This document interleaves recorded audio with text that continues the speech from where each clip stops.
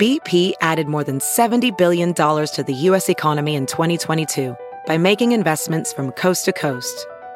Investments like building charging hubs for fleets of electric buses in California and starting up new infrastructure in the Gulf of Mexico.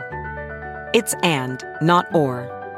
See what doing both means for energy nationwide at bp.com/investing in America.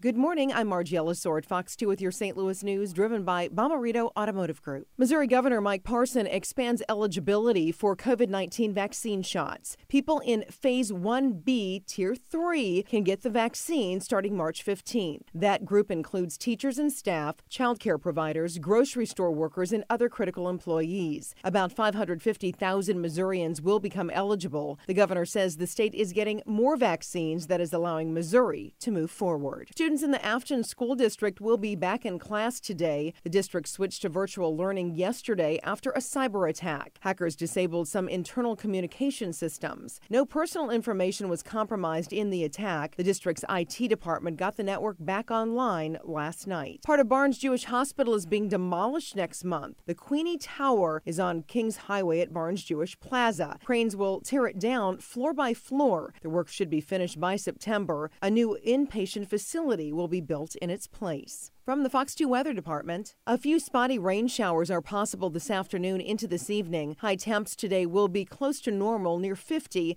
with tonight's low temperatures falling into the upper 30s. Tomorrow looks nice and mild with a mix of clouds and some sunshine. High temperatures will pop to near 60. Light rain is likely Saturday evening through early Sunday. Look for upper 50s by Sunday afternoon. Next week looks to be mild with a chance for rain Tuesday and then again Wednesday night and Thursday.